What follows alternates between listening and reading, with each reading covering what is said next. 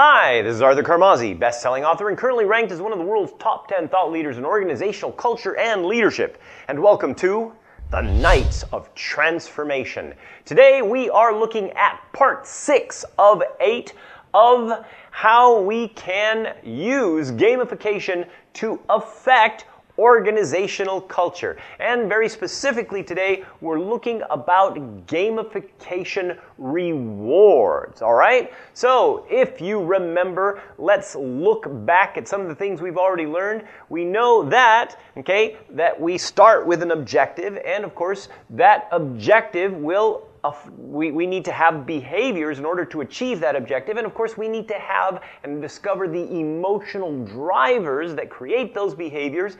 And of course, we need themes to make the whole thing kind of fun. And then of course, the last video, we talked about the actual mechanics that create the whole thing. And this video is going to take that to the next level because now if you remember in the last video, we were talking about the different mechanics. So your objective, and we, in this case was leadership, the example that we gave, and that created a specific set of behaviors which created specific emotional drives, and the mechanics were designed to fill the emotional drives, if you remember from the last video. So, if you remember, we had 4 elements of the mechanics of the last video, and this, for the purpose of an example in this video, we are going to be talking specifically of one, although some of the others are also going to be kind of put in there, but the one that is the most complicated would be the quests out of the 4 that we chose in the last video.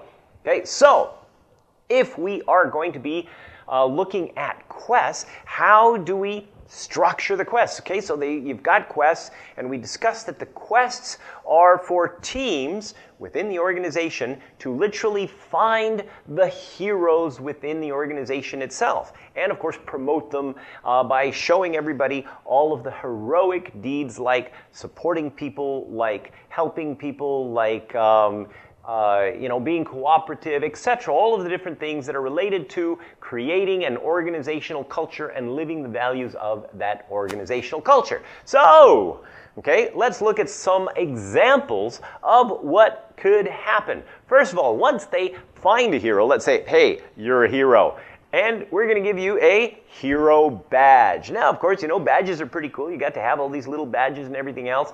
And once you have the badge, well, that's really cool. But maybe you do more heroic things. And over a period of time, the next thing would be where you have a number of badges. And let's say, for example, after you hit 7 badges, now you get to go to the next level. Now, if you're going to the next level, of course, each level has got to be a little bit harder to achieve, right? Because, well, it's a gamified system, and, the things that you need to do in order to get to that next level, like more badges and things like that, are going to be more difficult, all right? And of course, then, remember, we were also talking about we wanted cooperation within the gamified system. And cooperation, well, it requires teamwork and cross-departmental or cross-team cooperation.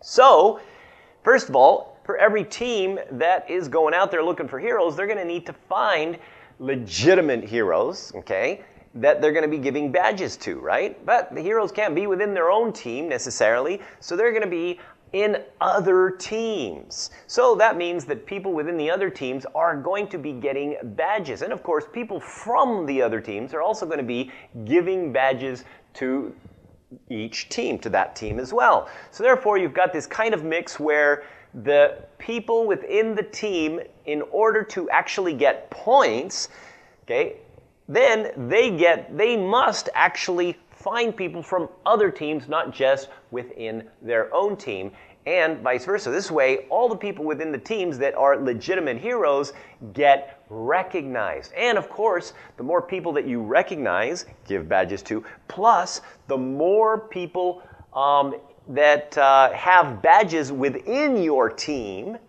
and of course even the different levels of badges that they have, that is going to equal a certain amount of points. And when you have, let's say, for example, 50 points, then you have a star achievement, So, what does all that mean? Well, that's where we go into the second section of rewards, right? So first of all, let's say that your achievements are keys to unlock specific rewards. So each team achievement, each star achievement that they have, unlocks a number to a combination. And inside of that combination, let's say inside of this box where it's locked by this combination lock, there's money. And let's say that money is designed to have a party so that everybody can basically enjoy, have some nice food, nice music, etc. And so this is a fund for a party. So every time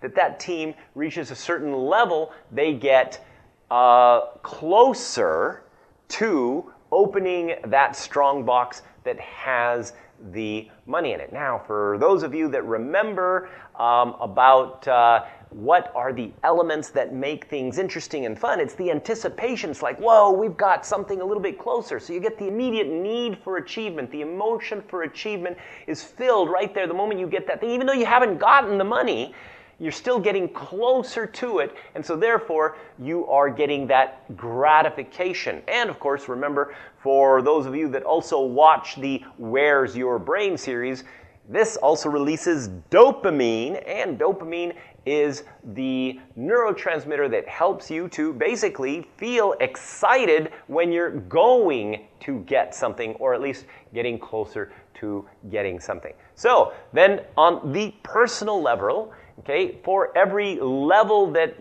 as soon as you hit a new level, there's a little ceremony. And every time you hit this new level, where there's a new ceremony that you attend, and for each ceremony, you are given meal vouchers. And of course, the higher the level you go, the better the restaurant the meal vouchers are for. And so, you have these kind of displayed out there. So it's like, oh, okay, this restaurant for this, for this level, this restaurant for this level.